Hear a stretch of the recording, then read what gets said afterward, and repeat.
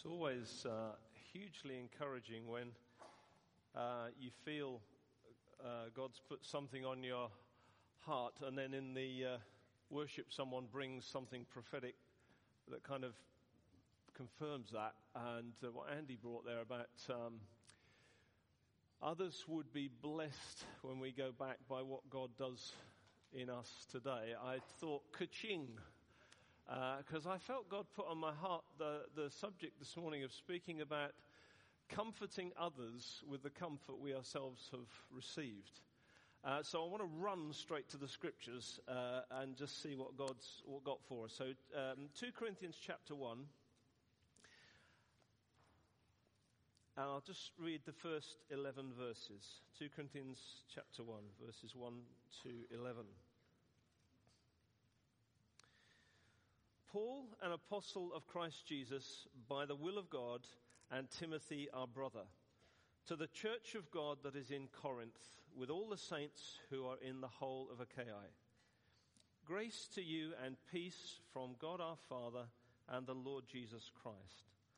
Blessed be the God and Father of our Lord Jesus Christ, the Father of mercies and God of all comfort, who comforts us in all our affliction, so that we may be able to comfort those who are in any affliction with the comfort with which we ourselves are comforted by God.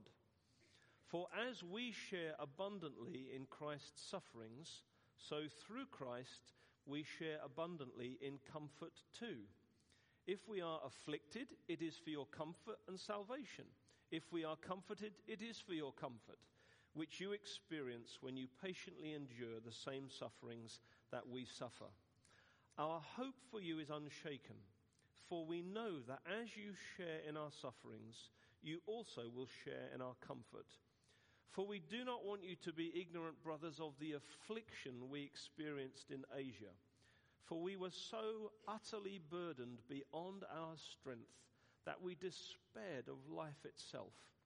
Indeed, we felt that we'd received the sentence of death. But that was to make us rely not on ourselves, but on God, who raises the dead. He delivered us from such a deadly peril, and he will deliver us.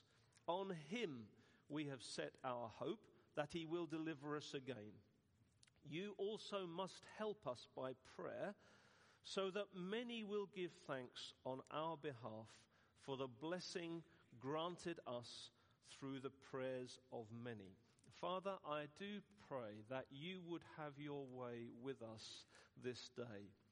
I thank you so much, Father, that you really do have blessing to pour out on us today. I feel so expectant of what you want to do. And I would ask you, Holy Spirit, please have free reign among us. We invite you, Holy Spirit, to be moving and speaking and helping us. You are our guide. You are the one who exalts Jesus and brings us near to the Father. So we ask you, Holy Spirit, please would you take us by the hand as your family today and lead us into the wonderful comfort that comes from God, so that we may be more equipped to comfort others who themselves need that in the future. I pray, Lord, that nothing will distract or rob us or hinder us from anything that you want to do today. We open our hearts to you even now. We open our hearts. We say, Lord, we want our lives to be good soil for the seed of the word of God to fall, that there may be a crop of 30, 60, 100-fold from what we look at today. We commit this day to you. We commit one another to you. I pray for real fellowship together now around your word, that we will feel ourselves, our hearts being warmed as you, Jesus, open the scriptures to us by your Spirit. We ask you for that. We thank you for the scriptures. We thank you for the way that they do shine a light on our path and help us. And we just ask you for great resourcing today amongst us as leaders in churches. You've given us responsibility, Lord, but more than that we're sons and daughters of yours. And we want to just be with our Father and to know his touch on our lives. So we ask that in and through the name of Jesus for his ultimate glory. Amen. Amen. So what I'm going to do is just try and take us through this passage, looking at one or two phrases, and then bringing some application to perhaps try and help us in our lives with what I believe the Lord wants to say. So the title for today is really Comfort and Apostolic Mission. Comfort and Apostolic Mission. And the first verse says, Paul, an apostle of Christ. And the first point I just want to make is that genuine apostolic mission is not task-based only. Whenever we tend to hear the word apostolic mission, we can tend to think of things like doctrinal defense, or vision, or pioneering, or new ground, or regions beyond, or leadership, or training, kind of expansion, filling, advance, those kinds of things. But there is a word that also needs to fit very comfortably within apostolic mission, and that is the word comfort. It is an apostolic directive that Paul is speaking on. He's even opening his letter with this theme, comfort. He's wanting to bring an apostolic flavor that makes the family of God know that they are not just people to do a task, they are a family loved by a Father. And the theme of comfort is something very, very precious to Paul. As we go through, you'll see that he brings not out just of theoretical experience, but he actually opens his own heart. He actually comforts people with the very comfort he's received himself, which he goes on to then teach them about. He models what he teaches. I always find it very touching that Jesus, when he rose from the dead, did not commence the resurrection tour arriving at a city near you. But first of all, he went and found a broken-hearted Mary in a garden who thought she'd lost the one she loved. It is not less than apostolic to care for one person. And we mustn't ever forget that. In the breadth of everything God gives us and will give us, and I do believe he will do that, give us great breadth to what he wants us to do. But we must never lose the sight of the great multitude and the one. Because Jesus never did, and Paul never did, and the flavor of the New Testament never did. Individuals matter. Comfort matters. It's actually what the gospel is about.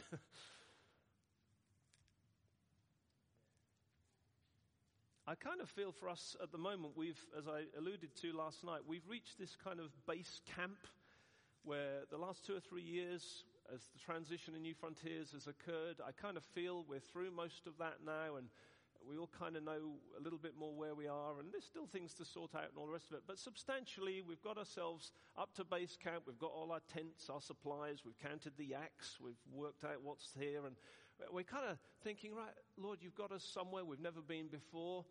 And then you glance up at the Himalaya before you and you think, well, we've never done that before, but you've got us this far, and Lord, you're going to get us where you want us to go. And I kind of feel this weekend is the Lord almost wanting us just to press the pause button to tend to one another, to make sure we've got all the supplies in place, to make sure we're in good order, we're well prepared, ready for the climb ahead, that we tend to any wounds or sprains or exertion where people need to rest. We tend to one another because, brothers and sisters, there is a big climb ahead. There really is. And we need to take moments. The Lord himself has taught us the Sabbath rest principle, that if we just keep going, it's not good. Even God stopped one day in 7. And I kind of feel this is almost like a bit of a Sabbath moment for us this weekend, just to pause, allow the Lord to tend to us before we climb again. Comfort is an important part of the equipment we will need for the next part of the journey. It's not just something that you pause, look at, and then move on without it. We need to tuck this in our rucksack so that we learn how to receive comfort, how to comfort one another, and how to then comfort others in the future. It's the ability to feed on God and to remain in a good place in the midst of an arduous spiritual journey. This is a marathon ahead, not a sprint, and there are many twists and turns. And learning how to receive comfort is so important because actually, as I'll come on to later, the world out there is completely comfortless. And if we don't learn how to receive comfort from God, we've actually not got much to give people. As John Wimber used to say, you can't serve what you're not cooking. And we can give people theory about God's love, but we have to be those who know how to cook the right stew before we can give it to people. So it's really important stuff. Verse 4, he says, we comfort with the comfort which we ourselves are comforted by God. Now, Paul is reflecting here on God's concern that we learn how to be comforted by him. I've come to the conclusion in the Christian life, and certainly in leadership, that most challenges on the climb in spiritual leadership are internal, not external. Tending our own well-being with the Lord, our own spiritual health, our own spiritual well-being, our own walk with the Lord is by far the greatest necessity for us to be well equipped for the journey. So it's important. Paul is speaking about a principle here. In verse 9, he says, even what they went through, but this was so that. He reflects with hindsight that the providential hand of God had been on him, overshadowing all the circumstances he'd been through, working strength and purpose and fruitfulness into Paul so that he may be more effective. God allows us indeed to face things so that we are drawn closer to him and we learn to draw more upon him. The Lord wants us to live a dependent lifestyle. In his love, he disciplines us, he deepens us, he's at work within us, he never finishes, he has such a tender father's love, and he wants us to learn how to walk humbly and closely with him. Learning how to receive comfort from God and then give it out is actually what Paul is trying to get into their thinking. It's a bit like perhaps being on a plane and the safety notices come at the beginning. In the event of decompression, put your own mask on first. And sometimes in leadership, I kind of get the impression sometimes we feel we're running up and down the plane aisles, putting masks on people, saying, breathe, breathe, breathe, forgetting sometimes we have to put our own mask on first. Because if we're not receiving, we have nothing to give. It's not selfish, it's actually just learning how to give out of what God is giving into us. And Paul seems to be encouraging them to do that. And our very name as a family of churches that we've chosen to kind of identify ourselves, relational mission. Well, amongst other things, that must create a DNA where there's an acceptance of one another, a care for one another, a comfort of one another on the journey. If it's just about mission and there's no relationship, something's wrong. If it's just about relationship and no mission, something's wrong. If you put the two together, you have something approaching, I believe, New Testament DNA. I read a tweet that was put on actually by the Ipswich Church, and I liked it so much I put it in here. It says, if we share our resume, we invite comparison. If we share our vulnerability, we invite community. And Paul is modeling vulnerability here. He's saying, I want you to know, but we learn how to receive, so I want you to receive comfort from us and do the same thing, live as we have been living. And my kind of hope and dream and aspiration for us as a family of churches is that anybody and everybody feels so welcome among us because they feel the fatherly family DNA of New Testament love. It's a beautiful thing to feel part of God's family and to know he cares for you. In verse 8 he says, we were so utterly burdened. My goodness, this is quite a statement. We were so utterly burdened. This was a season of great pressure for Paul, and he felt it was actually more than he could handle. The point I just want to make is, if Paul experienced such times of pressure, we shouldn't be too surprised. I mean, ours may not be so as severe and extreme as his. May not be, but it may be. But we shouldn't be too surprised when pressures, afflictions, internal burdens come into our lives. We shouldn't be so surprised at that when we're in leadership, because if it affected Paul, and we read through the New Testament, it affected many others. It affected Jesus. We shouldn't be too surprised at that. I would recommend to you, Mike Frisby wrote a paper on the Think Theology website on suffering, and I've pinched one or two of the quotes here, which I really liked it. He said, Paul's life was one long experience of suffering physically, emotionally, spiritually, and relationally. Nevertheless, his life and ministry were full of signs, wonders, and extraordinary miracles. I like that. The commentator Barrett says, miracles were no contradiction to the theology of the cross, which Paul proclaimed and practiced, since they were performed not in the context of triumphant success and prosperity, but in the midst of distress and vilification he was obligated to endure. Wonderful. And Paul shows us that there are things that we need to be able to grasp about God, and in order to navigate well as leaders. He shows us that we need to be able to understand and have a good grasp of the kingdom now and not yet, so we learn to live with the mysteries and perplexities of life, sometimes seeing healing break out on one side, but grief on another, breakthrough, restraint, answered prayers, apparently non-answered prayers, all these things. We've got to become good at handling that. We have to have a theology that allows for failure. And to be able to understand the kingdom has come but has not yet fully come. We've got to be able to navigate that well.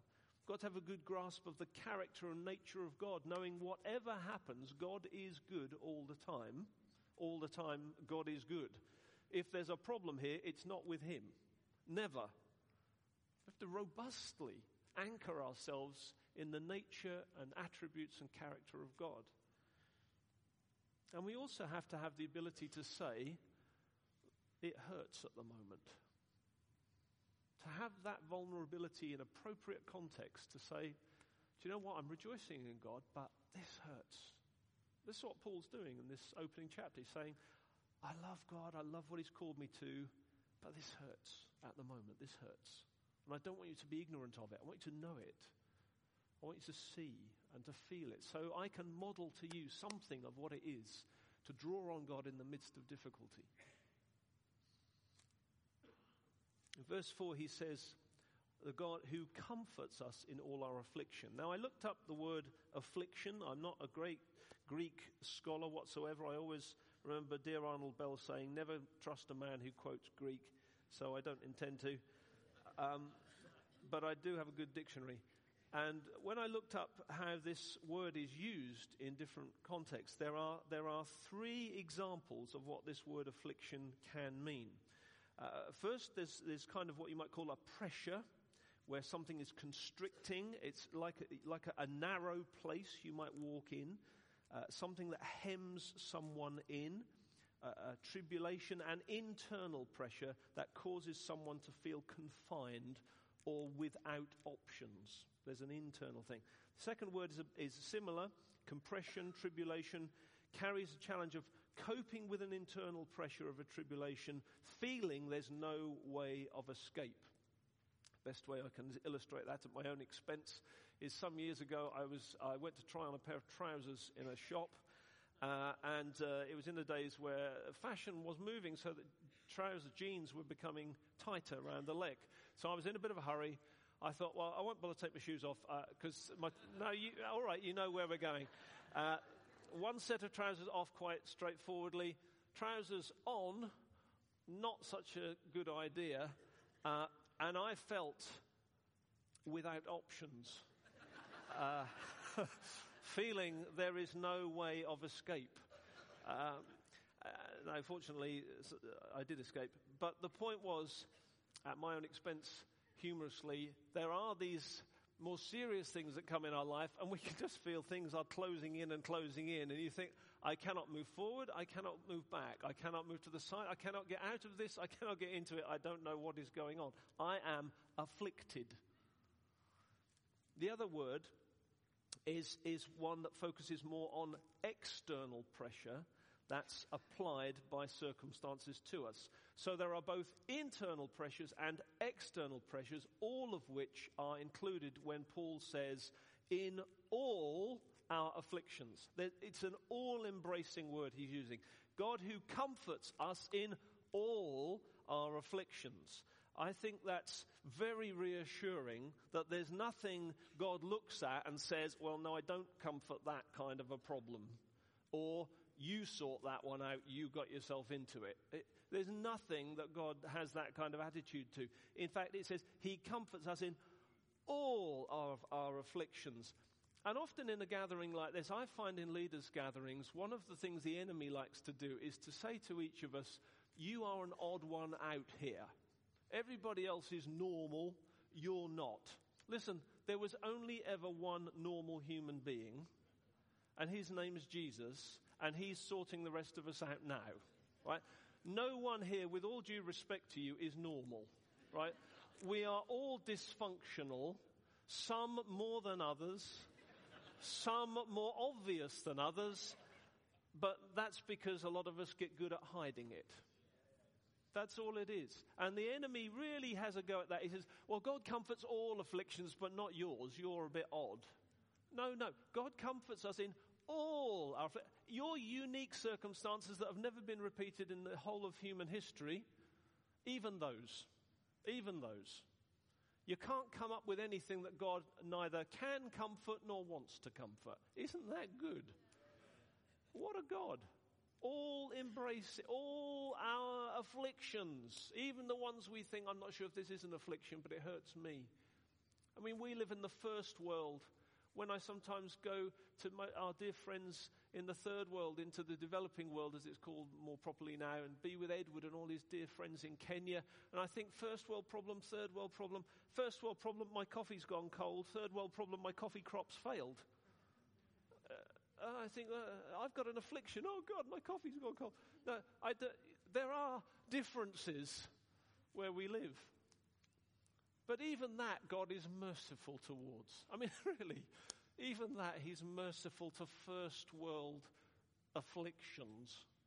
Now, there are things that go right across every kind of culture and, it's difficult stuff. But what I'm trying to say is, even the stuff that matters to you that might not be an affliction to someone else, if it is to you, God cares about it.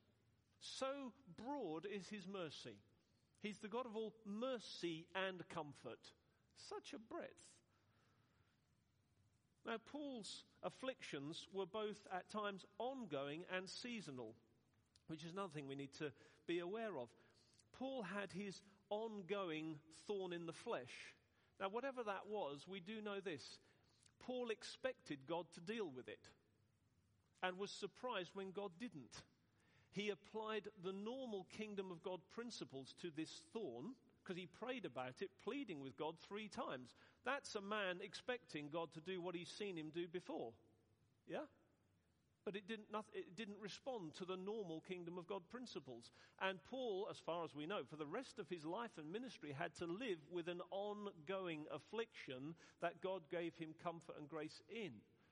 Here, he's in a seasonal affliction. I want you to know, brothers, when we came to Asia, we were so burdened. Now, later on, the burden lifted, the affliction changed.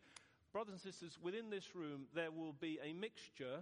And within our lives at different times, there will be mixtures of both ongoing things that do not seem to have a resolution and may not even have a resolution, and seasonal pressures which come and go through the various seasons of life. Even those, all afflictions, God comforts. There's nothing that is outside of his care, is the point I'm trying to make. God is actively pursuing, bringing you and me comfort. He wants to do that. He doesn't even wait for us to pray the right prayer or even to feel our need of it. He is pursuing our comfort because he loves us. Now, some of us, I don't know, there may be all sorts of things that we're facing today. I don't know, in a room like this, leadership's complicated. Life is complicated. You put leadership on top of it, you think, dear Lord, find it hard enough to live. Never mind lead anybody. Leading myself is the biggest challenge. Be glad if I do that well. There might be all sorts of things. There may be a difficult person who's opposing you in church life, someone saying things about you that are not true, pressures of rumors about you in the local community. There may be a ministry venture that you've stepped out and it's not going as well as you thought, some kind of disappointment. You might be planting a church and you've just learnt to close your eyes in the worship because opening them is so depressing. I mean, it might be more personal than that. It might be that one of your children's away from God or has got some kind of troubling issue in life, health-wise or educational-wise, or being bullied at school, or you might have your own health challenges physically, mentally, emotionally, feeling pressure, trapped, uncertain, without options. There may be financial pressure that you can't easily resolve, weights of anxiety. Even leaders can carry for years some kind of false guilt or shame about something that happened years ago that's forgiven, but you were responsible for it. It has had consequences and you can't change them, but somehow it afflicts you. There's so many things that can be afflictions to us. And for Paul, it all mounted up in his Asia season, to this statement, which is the most vulnerable statement I think a leader can make. In verse 8, we were so utterly burdened beyond our strength that we despaired of life. It doesn't get much worse than that. It really doesn't. But I get so encouraged reading that because it makes me realize that at times in leadership, you can be doing the right thing in the right way, with the right motives, with the right call, the right will of God, and this statement will still feel close to how you feel. Hallelujah. Sometimes. Affliction is not a sign that you've failed. It's not a sign that you're lacking in faith. It's not a sign that you're not walking in the victory. It's a sign you're following Christ and your frontline troops. I mean, if you were the enemy, what would you do? Go for the leaders. Because if he can take you and I out, that's a really strategic gain for him. Really strategic. And the enemy is not stupid. He's many things. He's not stupid. He really knows how to wage a war. In Psalm 64 verse 2, I was reading this the other day, and there's this prayer that David prays, and he says, Lord, hide me from the secret plots of the wicked. Our enemy is secret plots. He is cleverer than I am. He's cleverer than you are. But I'm so thankful that I've got someone on my side who's even cleverer than him. And can outsmart the outsmarter. Can outwit the outwitter.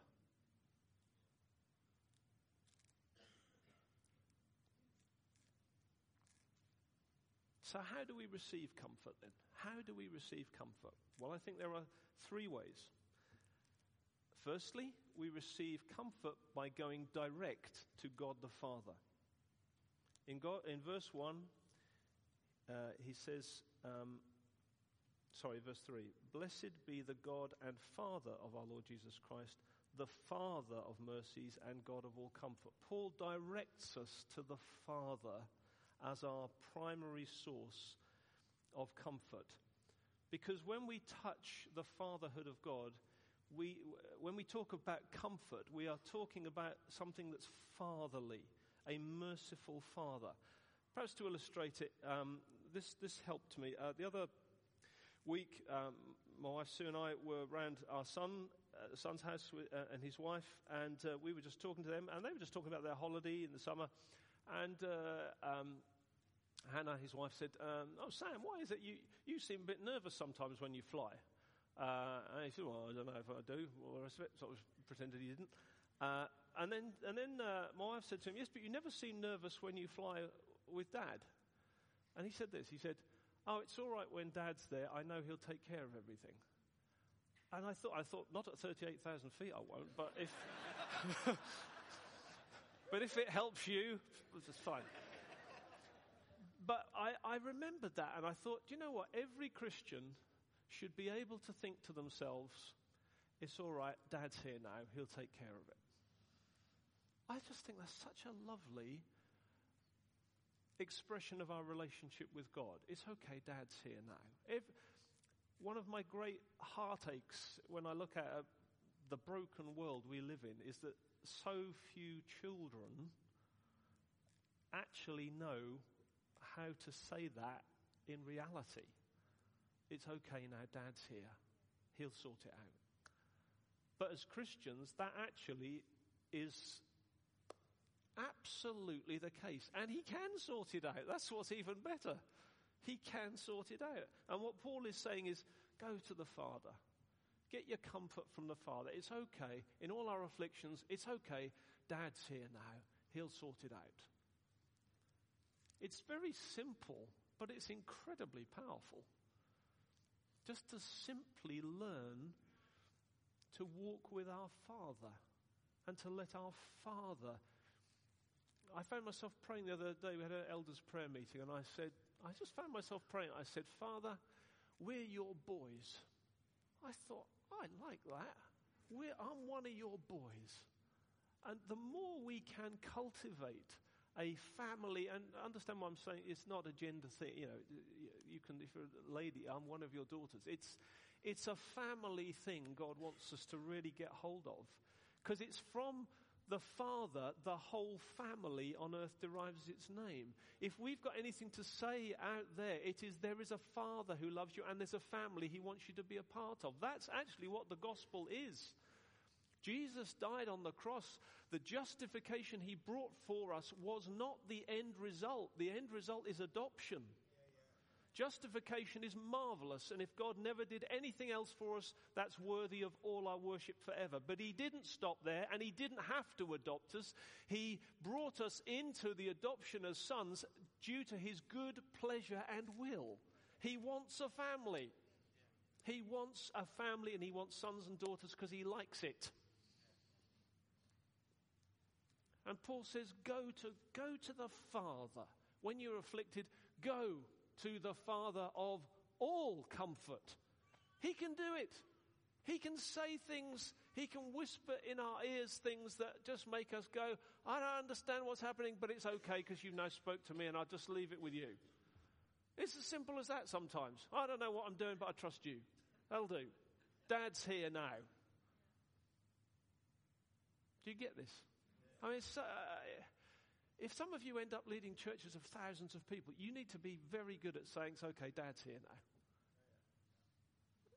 I mean, even if you're only leading a church of 30, you still need to say that. It's not about size. I'm just trying to say that if we get busy, don't lose the simplicity. It's internal. Go to God.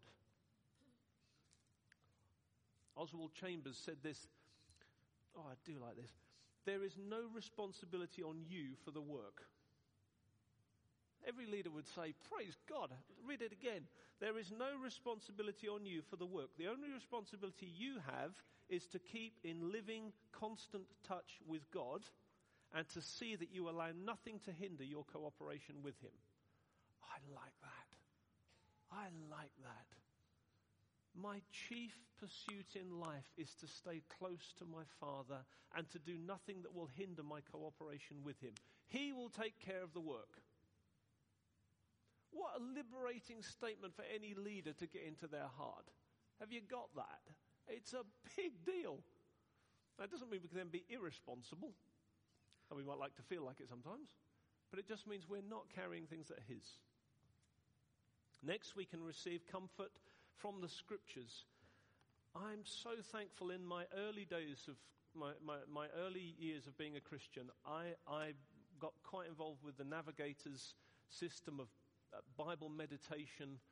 And ever since when I became a Christian at 17, right through to today, every day, my lifestyle has been to meditate on the scriptures, journal what I find, and simply pray it back to God. I don't know any other way to be, and I don't want any other way to be. I just buy a page-a-day diary at the beginning of the new year, start working through scripture, and just journal what I find. And I'm a simple person. I'm not an academic. I don't read huge numbers of books, but I do know this. If I learn to feed myself on scripture, it nourishes my soul and gives me something to then give others. Spurgeon said, "I would rather my soul lay a soak in a single verse of scripture than rinse my hands in a couple of chapters every day." I like that. I like that. Only Spurgeon could get away with that. Every one of us can lay our soul to soak in a single verse of scripture every day. If that's all you read, just let it soak in you. The scriptures comfort us. At a recent apostolic team meeting, Tom Shaw just was having to mention that it struck him when Jesus was on the Emmaus Road talking to those who were his identity was hidden. When he was about to reveal himself, instead of going, "Ta-da, look, I'm alive," he began with Moses and opened the scriptures to them. And it was the scriptures that made their hearts burn as the Holy Spirit got hold of the scriptures, and God used the scriptures to bring revelation to them. God is still in the business of bringing revelation to people through the scriptures. We must become more and more comfortable saying, "It is written." Postmodern world, it is written. Post-Christian world, it is written. Post-anything world, it is written. The scriptures are God's authoritative definition of truth, and everything else is judged by them. And that's how it will always be. If we lose our confidence in the scriptures, we are in big trouble. Jesus was confident enough to bring revelation of who he was after his resurrection, not by firstly demonstrating his physical appearance, but by opening the scriptures to those who were looking for meaning in it all. Now, it's got to be contextually applied, and we have to become very good at knowing. We're like missionaries who've landed in an unreached people group at the moment. We really are. Living in England or the UK or even mainland Europe, any of the Western countries we are from here, it is as if we've been dropped into an unreached people group, and we have to figure out, now, how do I open this in this culture? So where are my touch points for the questions you're... So we've got to be contextually relevant, but we mustn't lose confidence in the scriptures and think, well, I can't preach that because people won't like it. Well, find a way that they do like it then. Find a cultural touch point that appeals to a felt need and then bring it in. Bring the plane into land when you've built the runway. Don't crash land it. Scriptures bring comfort. I've been so helped sometimes by just getting hold of some verses when life is difficult. Psalm 30 verse 5 says, "For his anger is but for a moment, but his favor for a lifetime. Weeping may tarry for the night, but joy comes with the morning." When I was a young Christian, I brought into my Christian life the belief that if something was going well, sooner or later something would come along and spoil it. Scripture straightened me out. Do you know why? Because weeping may remain a night, but joy comes in the morning. That's how it is. God wins in the end. We know how it ends. Scripture straightens us out, straightens out all our skewy thinking. 2 Timothy 4:18, "The Lord will rescue me from every evil deed and bring me safely into his heavenly kingdom." We're going through a difficult time. You keep praying that back to God every morning. It just does something to your soul. The Lord will rescue me from every evil attack. What comfort that brings. 2 Corinthians 4:17, "For our light and momentary troubles are achieving for us an eternal glory that far outweighs them all." 1 Peter 5:7, "Casting all your anxieties on him because he cares for you." I mean, that's a gold medal. It's fantastic. I do feel sorry for people who question the authority of Scripture and the nature and character of God, and they try to just, we can't say that, and God can't be like this, and we can't like that. They're trying to make God in their own image. They're not satisfied with God how he is. Let God tell us what he's like. Don't redefine him. He is who he is. And then we can be comforted by the comfort of the Holy Spirit. The Scriptures quicken something to us. The Holy Spirit gives us comfort as we turn to the Scriptures. Sometimes the Holy Spirit will use each one of us to bring wisdom or counsel or insight or some kind of prophetic input. The Holy Spirit uses each other to bear one another's burdens, to carry each other along, to bring the immediacy and comfort of the Holy Spirit's activity into our own lives. We need one another. We need one another if we're going to do this journey. Climbers are roped together for the safety of each other. And the Holy Spirit uses each of us to bring comfort. Then there's the laying on of hands. I've been thinking a lot about this year as we've done these Presence of God tours, and we're coming up to our last one. We'll have done 9 this year. Now our last one's next week. And one thing I'm observing is how important the laying on of hands is in New Testament ministry.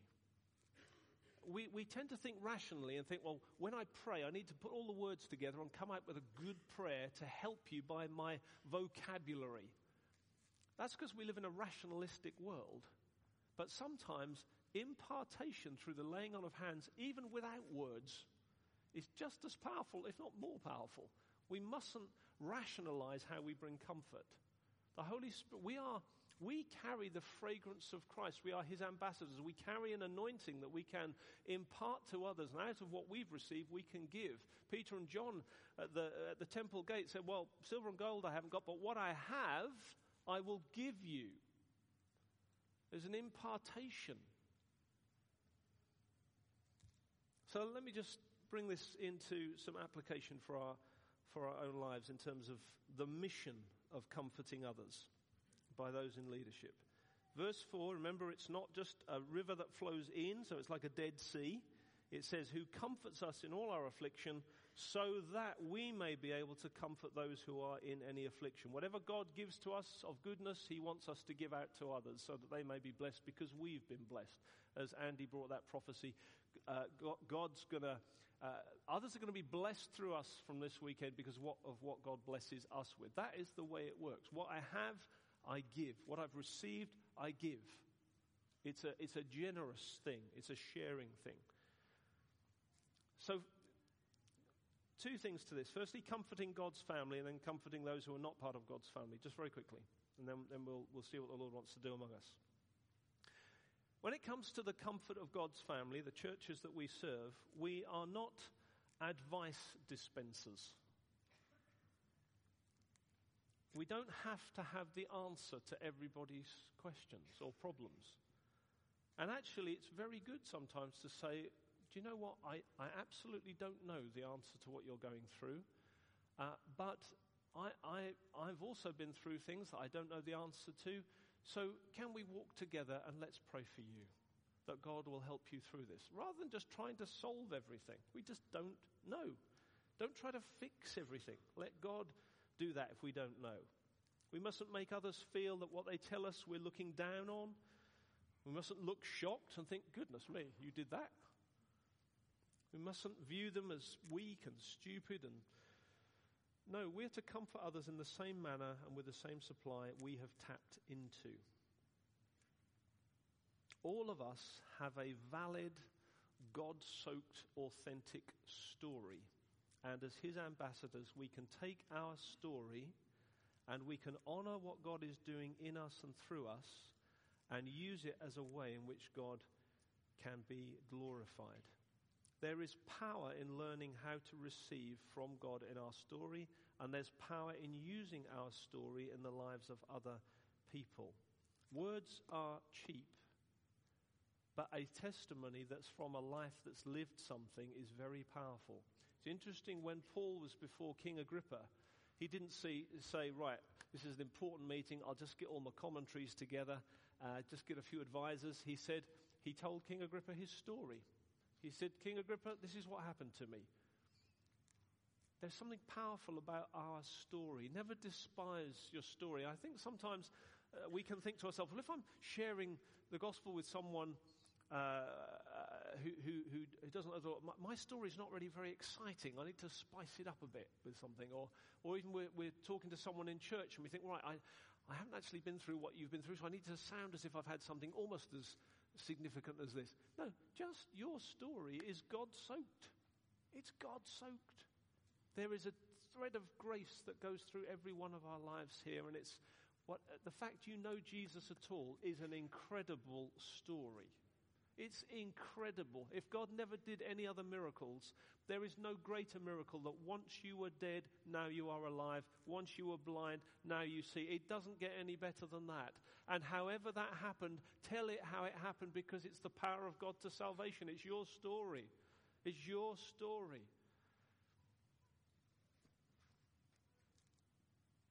People are actually, in our culture, influenced more sideways than they are top down. If people listen to a politician or someone in authority, their immediate response is cynicism now. That's sad, but that's true. You look at how many people refer to TripAdvisor before they book somewhere. Why is that? Because they trust sideways influence. Our stories are sideways influence. They are not top-down authority influence. And that's how, I think, if there's one key that God might give us into the culture as it presently is, it's not to create a top-down way of communicating and influencing the gospel. It's creating a sideways influence that people are more used to. Social media is sideways influence. Do you kind of get that? So our stories, our life stories, become more and more important in the culture we live in, because people are looking for authentic life. They're looking for authentic models of how to live. So your testimony of how you've even been married for a long period of time happily, that's extraordinarily rare. If you go in, it was our 25th wedding anniversary a few years ago. We just had our 29th, praise God, but we had our 25th a few years ago. I went in to buy a card. They haven't got any. I said, we've got no 20, well, we've got some in a cupboard here somewhere. They've rooted over, we've got 2 or 3. I thought, man alive, what is happening to this nation? It's just so unusual to find anyone who's made it that long. People want stories. How did you do that? How do you do that? They want stories of life. And if you and I, as Christians, often take for granted the incredible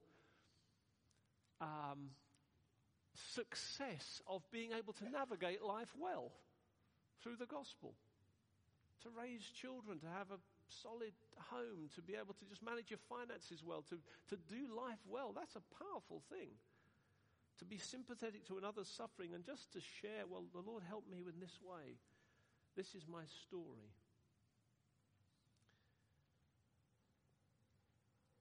To quote again, I believe from Mike Frisby, he said, it's important to remember we are not called to live out our faith in an individualistic, isolated manner, but in the context of the people of God. Our own experiences of suffering tend to engender compassion and empathy towards others who are suffering and make us better able to help them. Indeed, Paul reminds us that the purpose of our receiving God's comfort is that we can comfort others with the comfort we have received from God. Sympathetic assessment of another's suffering, not to mention the offer of effective relief, is more likely to come from those who have suffered than from those who have not. And in these days when people who are suffering are so quickly referred to an expert counselor or professional, and sometimes that is the right course of action, perhaps we need to give greater consideration to the untapped wealth of comfort available within our churches. Larry Crabb, the well-known Christian author, reflecting after 25 years of involvement on the front line of Christian counseling, draws 2 important insights. 1, the power of individual believers to release the life of God to others. Say that again. The power of individual believers to release the life of God to others, and the desperate need for genuine Christian communities. Our story really matters. extraordinary resources within ordinary believers that have the power to heal relationships and help people. The greatest need in modern civilization is the development of communities. True communities where the heart of God is home, where the humble and wise learn to shepherd those on the path behind him, and where trusted strugglers lock arms with others together on the journey they are on. And lastly, comforting those that are outside of Christ. And this I feel so stirred about more and more. I feel whatever strategy or vision the Lord gives us as a family of churches in the future, I feel more burdened and stirred and desperate in the right way before God that we are utterly missional than I ever have. I feel personally more and more stirred. I want to share the gospel with people. I want to pray with people. I want to take steps. And I'm learning. I mean, I'm probably the world's worst personal evangelist. I really am. I just don't do it right at all. But I have a go. And I've been having more of a go this year and last year than I ever have before. And I put my best evangelistic trousers on and I go for it. And most of the time people say, nah. I think, well, because I'm burdened. We are in a lost world. We are in a lost, broken world. When we had our apostolic team meeting just last week or week before, I can't remember what it was, and we were praying about the conference coming up next year and the kind of flavour that we want to bring through amongst us as churches in this next, what does the climb ahead look like? Thinking about what does the mountain look like? I think it's about this. It's about God helping us build a church for the broken world. We've had 30 years or so of very, very good investment in diligently trying to build New Testament church principles. Diligently trying. I don't think for any minute we've got it right. No one's got it right. We're diligently trying to build church on New Testament principles. We've been doing that for 30 years. And that includes evangelism and all the rest of it. I believe now it's not time to be polishing the furniture and looking at what's been built. It's about now an ark's been built, let's populate it. The church has got to be there for a broken world. We've got to get out there. I've even said to Rob Tevitt, who's doing the Who Cares thing, and I do commend what Rob has done there, just seeing the grace of God on him, just to really do this whole thing Norfolk-wide. I said to him, because it's not my bias, so I said to him, look, I want you in my face for evangelism. Do not let me take my eye off the ball. So let me say that to all of us. Let's not take our eye off the ball. We are here to reach the thousands of people out there who don't know Jesus and are going to a Christless eternity. That is why we are here. That's why we are doing what we're doing. And I feel more and more and more stirred about that than I've ever felt in my life. And if relational mission means anything, it means seeing thousands of people saved. Amen? That's what we're here for. And I just want to see that happen more and more. I kind of feel... I was stirred the other day just talking to my son again, who's a teacher, and he just said this little throwaway. Just sometimes people say things and God just goes boom in your heart. And he said, most of the people I teach don't go home to normal anymore. I thought, man alive. Most of the people I teach don't go home to normal. Those of you who are teachers here, you agree with that? They don't. It's gone. Dear God, help us. We've got the answer. We've got the answer. I love the bit in Scripture where it says the apostles went out and he worked with them. He worked with them. He's going to have to really help us. Because I don't know how to do this, do you? But neither did they. Neither did they. But he worked with them. One of our neighbours, I felt God give me a prophetic word for her a few months ago, and I thought, this will be interesting. Because I don't know. If it's your neighbour, it's not that you're never going to see them again, is it? So you think, well, this is a bit tricky. Anyway, I said, look, you might think I'm completely weird. I said, I hope you don't mind, but when I just felt the Lord wanted to say this. I've said I'm a Christian, I believe in Jesus, and I just felt he loves you, and he wanted me to tell you this. Do you know, as I told you, she just started crying. She just started crying. And I thought, oh, right, quick now, Alpha leaflet or something. Yeah. And I no, it just wasn't the right time for that. But I said, are you okay? Because obviously I thought, oh, goodness, I've upset her. And she said to me, do you know what? This is it. She said to me, I'm just so touched that somebody cares. I mean, I didn't have to know what to do next. I still don't know what to do next. But she knew I cared. Another one of our neighbours is an ex-heroin addict. Been 30 years a heroin addict. Man, he's hard work. Just chaotic life. But I love him to bits. And sometimes he'll text me every 5 minutes. He even rang me last night here. Oh, Lord.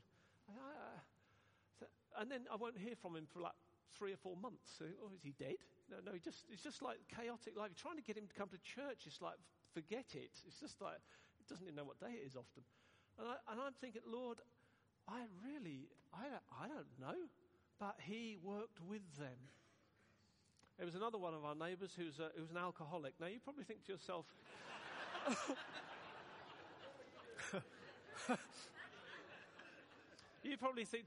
man, I'm not going to move to a neighbourhood like yours.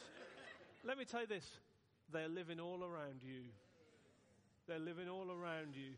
Some are just better at hiding it than others. It's everywhere.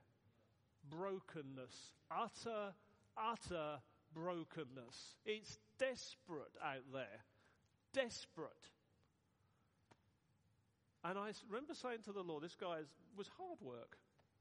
And I remember saying, Lord, this is a dangerous thing, so forgive me. I don't know if this was the right thing to... I don't know if this was a wrong prayer. I don't know if this was wrong. But I did it anyway. And I said, Lord, I don't know if you can reach him. I mean, I sometimes talk to the Lord like that. I think he quite likes it. Because kind of deep down, you know he can. But I just wanted to... I'm not sure. Do you know, within 6 months he was on an Alpha course.